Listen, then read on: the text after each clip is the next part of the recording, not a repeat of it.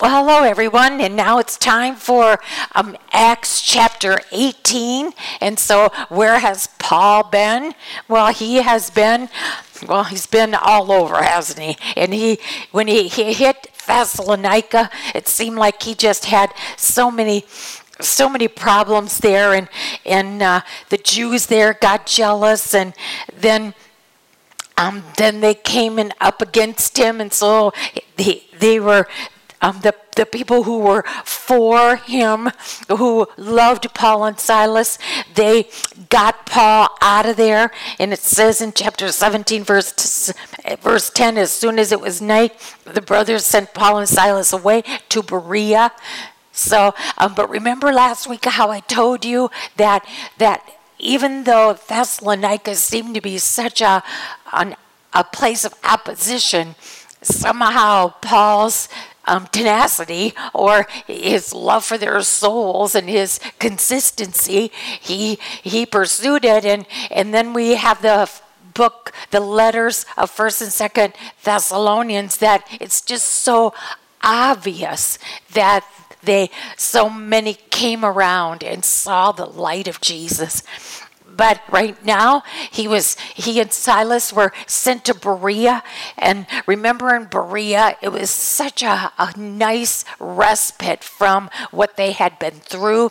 Berea was a wonderful little town that they were so eager to hear the scriptures, and they loved what Paul and Silas had to say. But then remember, they would always go back and check to see what if what they said coincided with God's word, which is something that we should take a lesson in. We should always, whatever we hear from man, does it go with God's word? It's so easy to believe people who are very convincing. But if it's something checks your spirit, if you feel like a little red flag, something isn't quite right, always check it with Scripture. And then after he was in Berea, then some of those jealous Jews came from Thessalonica, and they got Paul out of Berea and sent him to the coast. And then while Paul was waiting for them in Athens, they sent him to Athens, the city of Athens. And I know it's hard to keep straight all these towns, but it's kind of interesting, really, to see him journey through and to know what some of these cities, how pagan they were. And especially Athens, they were such a city of idols. In fact, we remember that they loved to debate. These Greeks loved to debate. In fact, what does the Bible say? Those Athenians, the foreigners who lived there in Athens spent their time doing nothing but talking about and listening to the latest ideas. And then we see Paul's beautiful Mars Hill speech. And he was very gracious, saying to them, we noticed that you have a God that you even label unknown, just so that in case you miss one, that you want to make sure that God is represented. And then when he says this, now that what you worship as something unknown, I'm going to proclaim to you. And so he proclaimed, and we love that word because he is so sold on his message, and he proclaims to them the message of God, who he is, the creator of the world, but also Jesus. He brings in Jesus, but then when he brings up the resurrection, he makes sure that they know about Jesus who died but also rose. There's going to be a judgment. He makes sure in that one speech, not that long of one either, he makes sure all of the aspects are in that speech. And then it says when they heard him speak of the resurrection, that's when they started, sneering at him, making fun of him. And he he decided then and there that even though they said that they wanted to hear again on this subject, he knew this Holy Spirit conveyed to him that they really didn't want to know.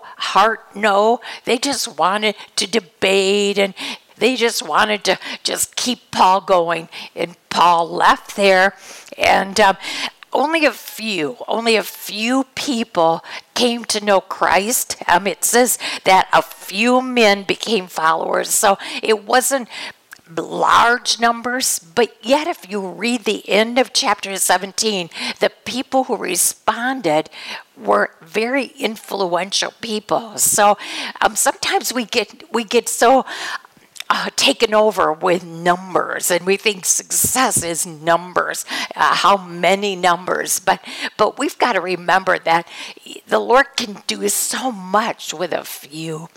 And then it says, as we move into 18 now, before we move into our new chapter, pray with me, please. Father, we are so grateful for this opportunity to move into chapter 18, to continue on this missionary journey of Paul and Silas.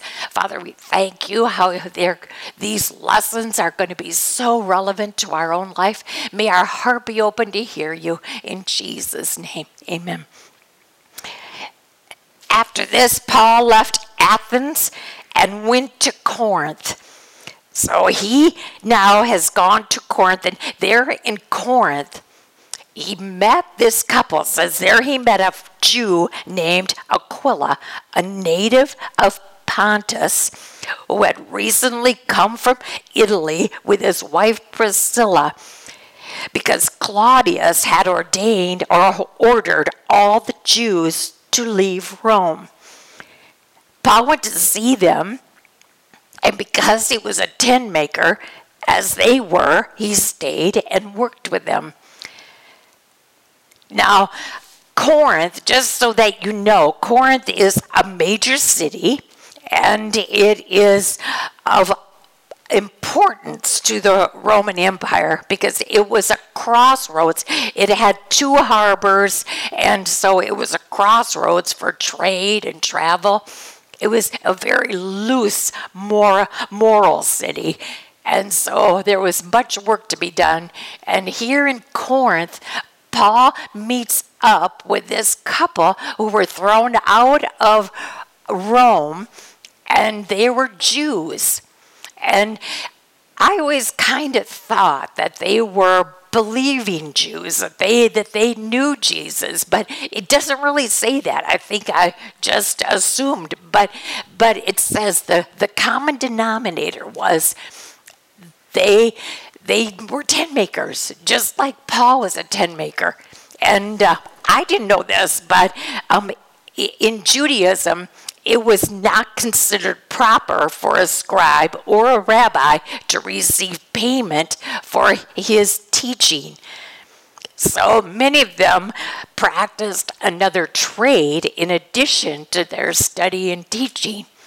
And so Paul had this trade of tent making, and how the Lord, if you got to see his hand here, that he is always one step ahead, and how he brings Paul into this common denominator of tent making. And yet, can't you hear, wouldn't you love to hear their conversation? When you love to hear Paul, and they're talking about their tent making, they're talking probably about, the weather, or they're talking, and then Paul, he is going to use every opportunity, and he knows they're Jewish, and yet he probably questions them to find out how much they believe about the gospel, the new way. And so we don't read for sure when this all transpired, but we sure know that they responded whenever to the gospel of Christ, and they were used mightily with Paul in his ministry. They were a great part of the team. So, but it's just, I think, very enlightening to think, if you look at these details, how you watch God's hand, and his hand is working in our lives like that too. In that nothing's coincidence, nothing's by chance. It's the hand of God making sure we are with right people, right place, right time. And that is our God, the way he leads his children along. And that says that every Sabbath, verse 4, every Sabbath he reasoned in the synagogue, trying to persuade Jews and Greeks. Again, he goes and he tries so hard to persuade the Jews in the synagogue and the Greeks too, because there were Greeks who believed the ways of the Jews. There were Greeks that believed that way. And so Paul was so concerned that they hear the rest of the story and that they take their belief from, like we say, from the Old Testament to the New Testament. And then when Silas and Timothy came from Macedonia, when they finally came over now to Corinth, Paul devoted himself exclusively to preaching, testifying to the Jews that Jesus was the Christ. So for some reason, when Silas and Timothy came, then it was like, his team was kind of in their places, and then he could just pretty much concentrate solely on exclusively in testifying to the Jews that Jesus was the Christ. But when the Jews opposed Paul and became abusive, now we don't know if that word abusive, maybe they were mean to him. Maybe they were saying bad things about him or to him. But, the way Paul handled it, it said, but when the Jews opposed Paul and became abusive, he shook out his clothes in protest and said to them, "Your blood be on your own heads. I am clear of my responsibility. From now on, I will go to the Gentiles." So I think what their abusiveness was, they were saying abusive things against Jesus. And because he reacted in such a way that he just shook out his clothes in protest. "Your blood be on your heads. I'm clear of my responsibility." Exclamation points. And he even said, "From now on, I will go to the Gentiles." He's upset. And so I think, when someone talks against your Savior, say what you want about me, right? But when someone talks against your Savior, that's when it seems like it really hits a nerve. And he was very upset. In fact, it's a reminder that when we show, live out, explain Jesus, people's response is not our responsibility. We are just responsible to make sure that they know, that they see, that there's no question, that there's no confusion. Paul was very direct, and he made sure they understood.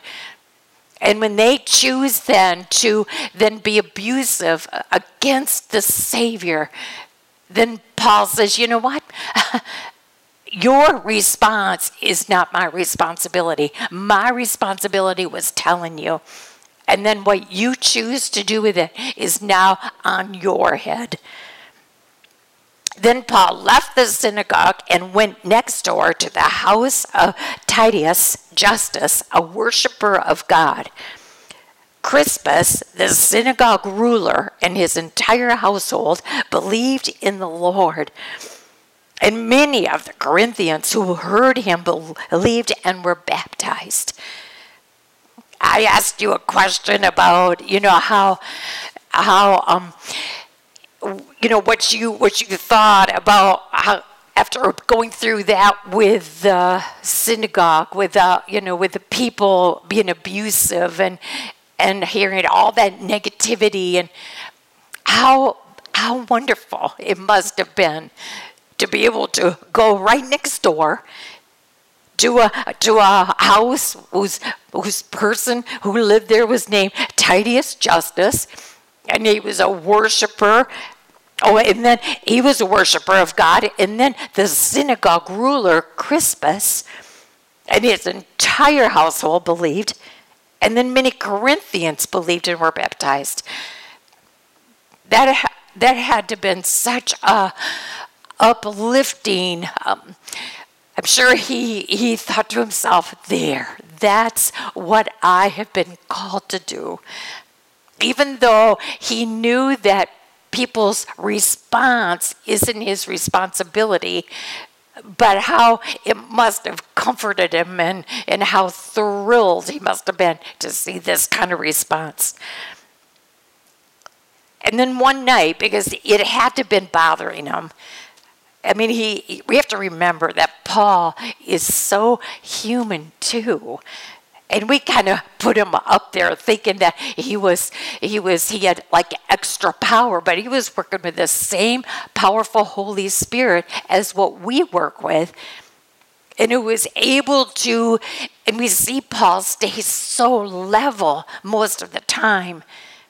But sometimes human beings, we have a tendency to get a little more consumed with our own feelings and emotions. And when times are tough, we even catch ourselves slipping on that slippery slope, and we feel ourselves going down, maybe even discouraged, maybe even fearful, maybe even doubtful. And just, I'm just looking at this thinking that Paul was human.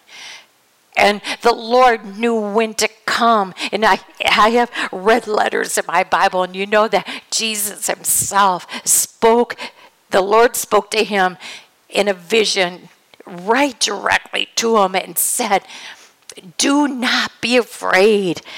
Keep on speaking. Do not be silent. For I am with you, and no one is going to attack you or harm you, because I have many people in this city." I have many people in this city. So whatever Paul was feeling, maybe there was just those moments of, boy, this is tough. And it's so easy to get discouraged. And even though we know Paul was such he's just one of the best, we have to remember that, he felt just like we feel sometimes. It seems like we get overwhelmed. We get overcome with all the things and the ways of the world or our circumstances like Paul. And we just kind of feel weak. And we don't feel quite as fortified, but I'm sure that when Paul heard Jesus himself telling him to don't be afraid, you keep on speaking. Don't you dare be silent. It's so easy, especially when you have abusive people or people that are always coming against you. It's so easy to just be quiet and just shut up and then back away. And Jesus made sure that this was not going to happen to Paul. He reassured him that he was going to have a time where there would be no one attacking him or harming him. And so that had to have been kind of like a relief. Maybe built him up a little bit. And then it says in verse 11, so Paul stayed for 1.5 years teaching them the word of God. And being there 1.5 years, he probably developed relationships. I'm sure everybody knew him. He knew people. I mean, it wasn't that he was just coming through, walking through. he had a place. He stayed every night, and people saw him in other places. And a year and a half, you get to know people. They get to know you. And so things were probably going quite smoothly. And then verse 12, while Gallio was proconsul, he was a Roman official, the Jews made a united attack on Paul and brought him into court. It's like, that year and a half respite is over, and here they come again. But the thing, and I hope you don't mind my little personal, because it's so minor compared to this, but I couldn't help but recall a time when I was in high school, and back in my day, we didn't have popularity. Everybody was the same. There wasn't any big issues with. We had maybe a more of a elite group or whatever, but for the most part, and everybody was your friend. You got along with everybody. You might have known some of them better than others, but you knew everybody in your class.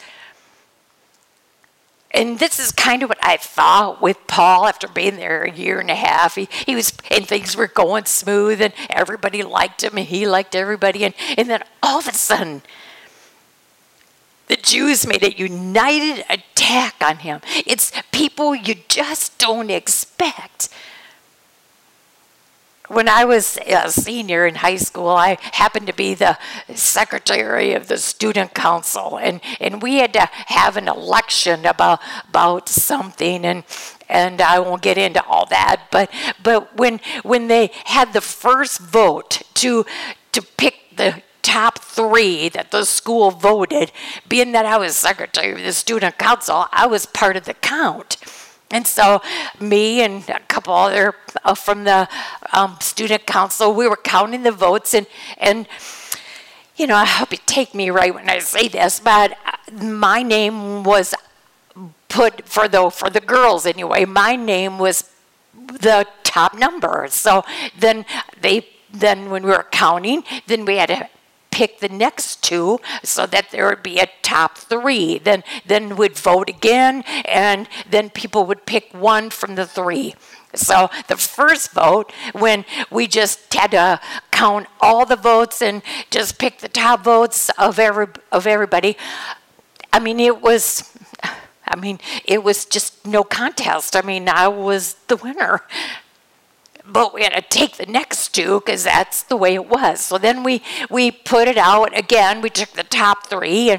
And in the meantime, when the top 3 were brought to the school, when everybody knew who the top 3 were, and then they had a vote between those times, between the time that they heard who the top 3 were and then when they voted, my friends, I thought they were my friends. And somehow they made a pact, and to this day, I don't know why they did this.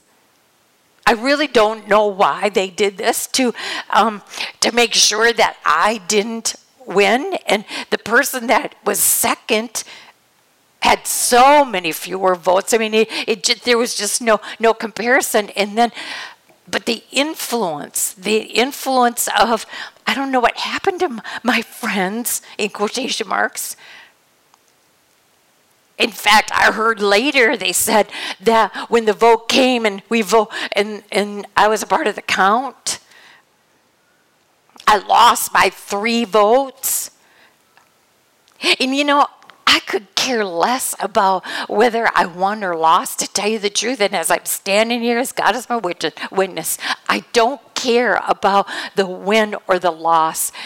I think that what broke my heart the most was that the people that came against me, the people that started rumors and that started saying negative things against me to get the votes to go in another direction, because I heard that later.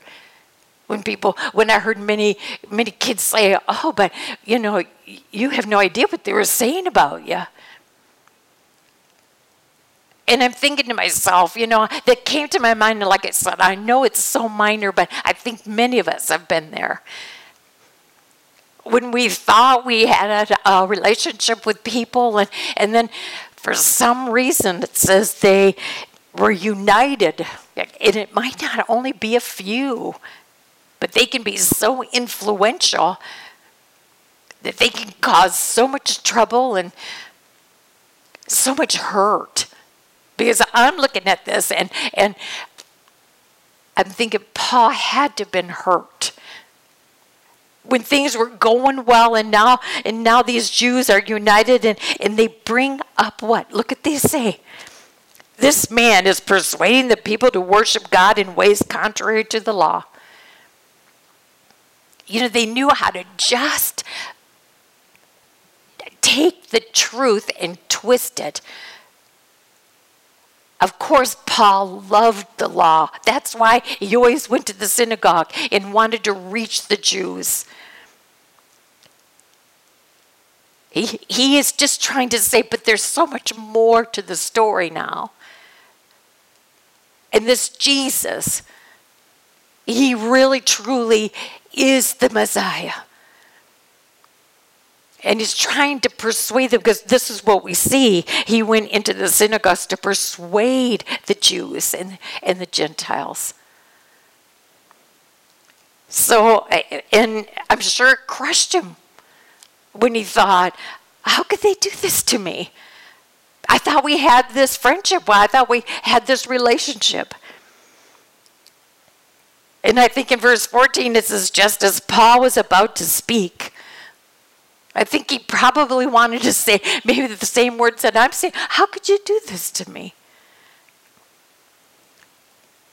Gallio said to the Jews, if you Jews were making a complaint about some misdemeanor or a serious crime, it would be reasonable for me to listen. But since it involves questions about words and names and your own law, settle the matter yourselves. I will not be a judge to these things. So he had them ejected from the court. Then they all turned on Sosthenes, the synagogue ruler, and beat him in front of the court. But Gallio showed no concern whatever. He didn't show any concern. And I tried to figure out now who did the beating. And no matter how I looked at it, I kind of thought it was the Jews that did this, because they were so mad that Gallio didn't stand up and do what they wanted against Paul. It could have been the Greeks themselves that are doing this, but poor Sosthenes, the synagogue ruler, was beaten right in front of the court, and nothing was done. And it could be whether it was the Jews or maybe it was both, the Jews and the Greeks. But both showed an opposition against Paul.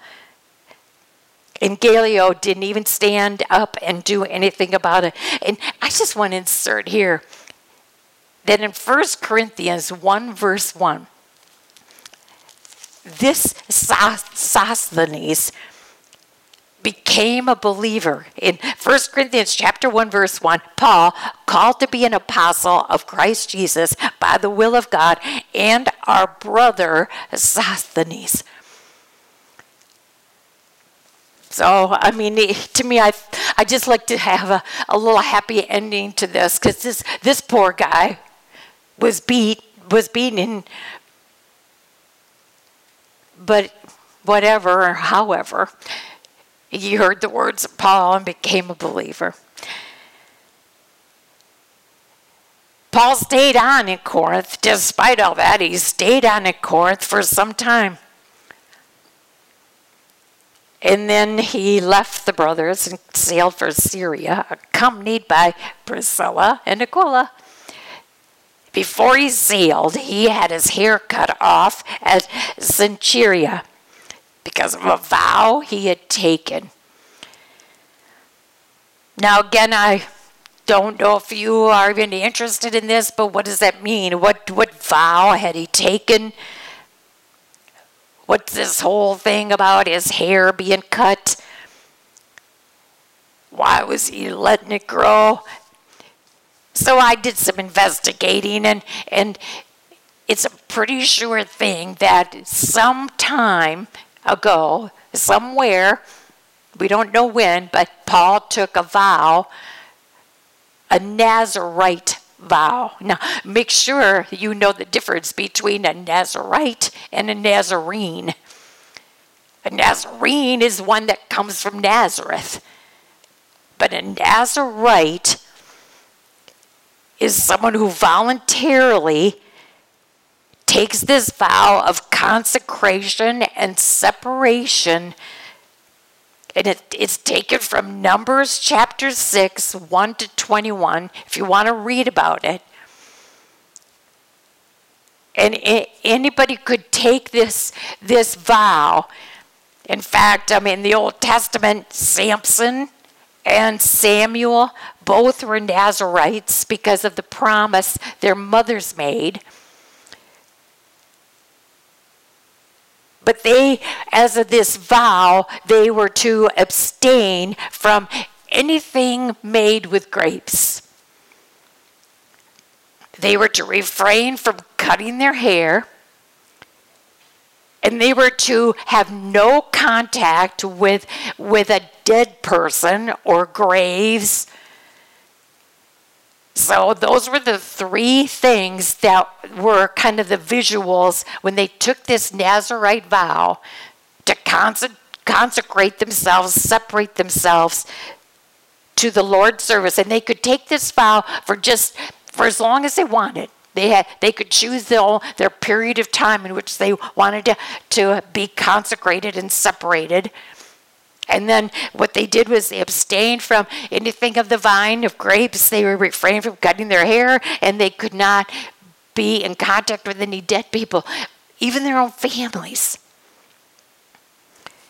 And then it says when they choose to step out of that vow, then this is what they have to do. They have to offer 3 offerings: a lamb for a burnt offering, a ewe for a sin offering, and a ram for a peace offering. And then in addition to this peace offering, this ram, they take a basket of unleavened bread, grain, and that accompanies the peace offering. And then they also shave their head, and they take the hair, and then they place that on the fire along with the peace offering and the grains and the unleavened bread and the drink offering. Those were all part of the peace offering along with the ram, and then the cut off hair is also put on the fire. I know it sounds a little strange, but this was a real reverent vow, and this was the criteria that had to be followed. So in verse 19, they arrived in Ephesus. So after he cut off his hair and now is released from this vow, it says, now they arrive in Ephesus, where Paul left Priscilla and Aquila. And he himself went into the synagogue and reasoned with the Jews. Did you have to smile? At least I did. I couldn't help but smile because I just went back a few verses when Paul is so upset because these certain Jews had opposed Paul and became abusive, and he got so upset and he said, from now on I will go to the Gentiles. And then here he is going right back, and he is in Ephesus. He goes right back into the synagogue, and he tries to reason with the Jews. In fact, doesn't show you that he has a love for those people? He has a love for his own people. He knows, he by now absolutely knows that if they don't receive Jesus, all of their religion is for naught. When they asked him to spend more time with them, he declined. Apparently he knew he had to get going, but he said, but as he left, he promised, I will come back if it is God's will. Then he set sail from Ephesus, and when he landed at Caesarea, he went up and greeted the church, and then went down to Antioch. After spending some time in Antioch, see, we don't see it here. I mean, we don't hear it or put it into words here, but you know that all of this timetable and where to go next, you know Paul is under the guidance of God's Spirit. And so after spending much time in Antioch, Paul set out from there and traveled from place to place throughout the region of Galatia and Phrygia, strengthening all the disciples. Verse 23, chapter 18, is the beginning of Paul's third missionary journey. And meanwhile, a Jew named Apollos, a native of Alexandria, came to Ephesus. So now we kind of go back because Aquila and Priscilla stayed in Ephesus. And Paul moved on. So after we know that Paul is now going through the area of Galatia and Phrygia, then there, back in Ephesus, there is a Jewish man named Apollos. He was a learned man with a thorough knowledge of the scriptures. He had been instructed in the way of the Lord, and he spoke with great fervor and taught about Jesus accurately, though he knew only the baptism of John. He began to speak boldly in the synagogue. Now again, right place, right time. You have Aquila and Priscilla. They heard him. They heard this Apollos, and they heard how eloquent he was speaking, how thorough he was in the way of the Lord. They could hear how fervently he believed it. But they also knew that he didn't know, he really didn't know the rest of the story of Jesus, even though he taught about Jesus accurately. He hadn't gotten to the cross, the resurrection. He didn't get to that part, and that's the salvation message.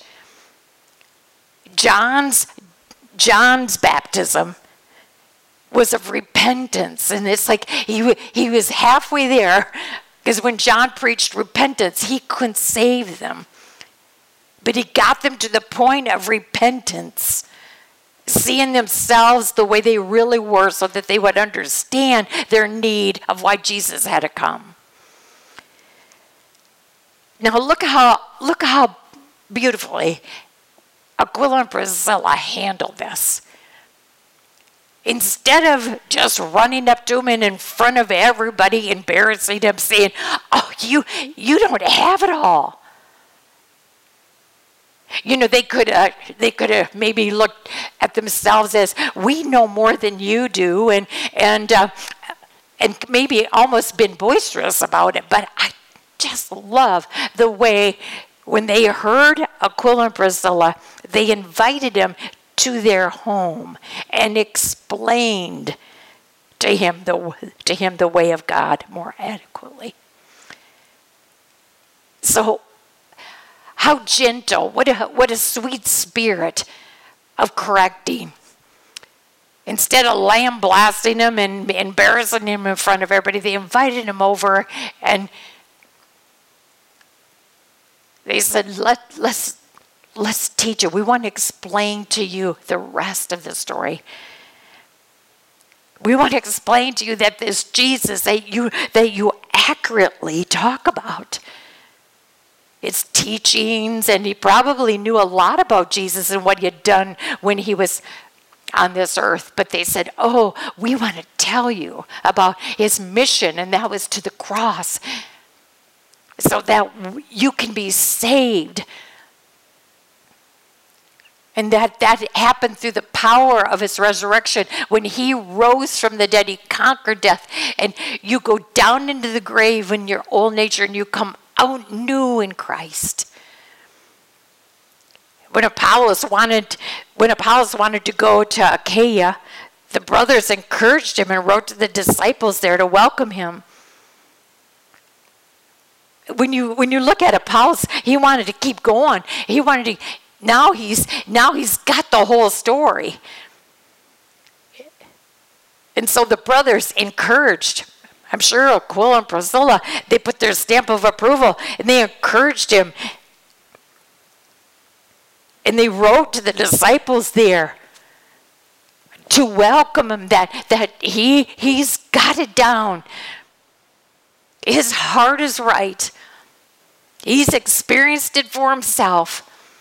Because remember, you can't take anybody farther than what you are. On arriving, he was a great help to those who by grace had believed. And there's the clincher. Because those who believed, they believed by grace. And how do you believe by grace? It's that undeserved favor. It's the message of Jesus going to the cross, this perfect Son of God, Son of Man, going to the cross for you and I, worthless sinners. And grace is what does it. Because we couldn't do it. We couldn't do it at all on our own. And so the way Luke wrote this is that the brothers encouraged him and wrote to the disciples there to welcome him. And on arriving, he was a great help because he didn't understand. Because now he too was one of them that was a believer by grace. Saved by grace. For he vigorously refuted the Jews in public debate, proving from the scriptures that Jesus was the Christ. Now, because he had the whole answer, he wanted to do what Paul and Silas and the team, Aquila and Priscilla, he realized that people were so stuck in their old ways. He wanted to make sure that they were set free. He wanted to make sure that they understood that they were not under law anymore, but they were under grace. And because he was so prepared, he was so thorough in his knowledge of Scripture, because he was just so good at it, because he was instructed, but now he's so good at it because he believes completely. He's got the rest of the story. And it's like he couldn't be contained. And he had a heart for the Jews. And he was willing to debate and dispute vigorously. Because he knew that unless you bring Jesus into the equation, until you bring Jesus and take him to the cross, and you watch him come out of the grave, he knew that they were lost. So Apollos is a name, and Aquila and Priscilla are two names that we can't help but see how God is continuing through Jesus to change people's lives. And how he continues to want to change people's lives. And how does he do it? Hopefully we can make ourselves available like Aquila and Priscilla and Apollos. Do we love the story, the complete story of the gospel so much? Are we so grateful for his grace?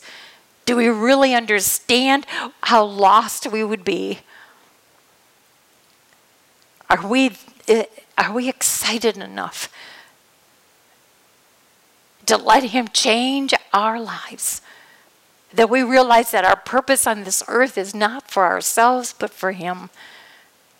Because without accepting Jesus, people are lost and will be lost for all eternity. Heavenly Father, thank you for this lesson, for using real people that needed to be stretched, and like even Aquila and Priscilla and Apollos, they needed to hear the rest of the story. Like people like Cornelius, like Lydia, that being religious is just not enough. Knowing that there's a God and there's only one God is not enough. We need to develop a relationship with our Savior Jesus, who is now Lord of Lords, King of Kings, who will come back, as we have heard Paul say, he will come back to judge. God the Father has given him the authority to come back and will be the judge to those who have said no. Father, this is real. And we through these lessons are learning that. These lessons need to go to the depths of our soul, because maybe we have played religion. Maybe we have stopped in our growing and our maturing, thinking that we know enough. But Lord, thank you for using these real people to just show us. And Lord, thank you for giving us your word that is such a treasure of truth. The more we dig, the more we find. Father, it really is true that if you can tell our heart, if we really want you, you'll see to it we have you. And what a life that is. And we pray this all in our Savior's name. And because he lives, we can face tomorrow, whatever it is. And we pray this in Jesus' name. Amen.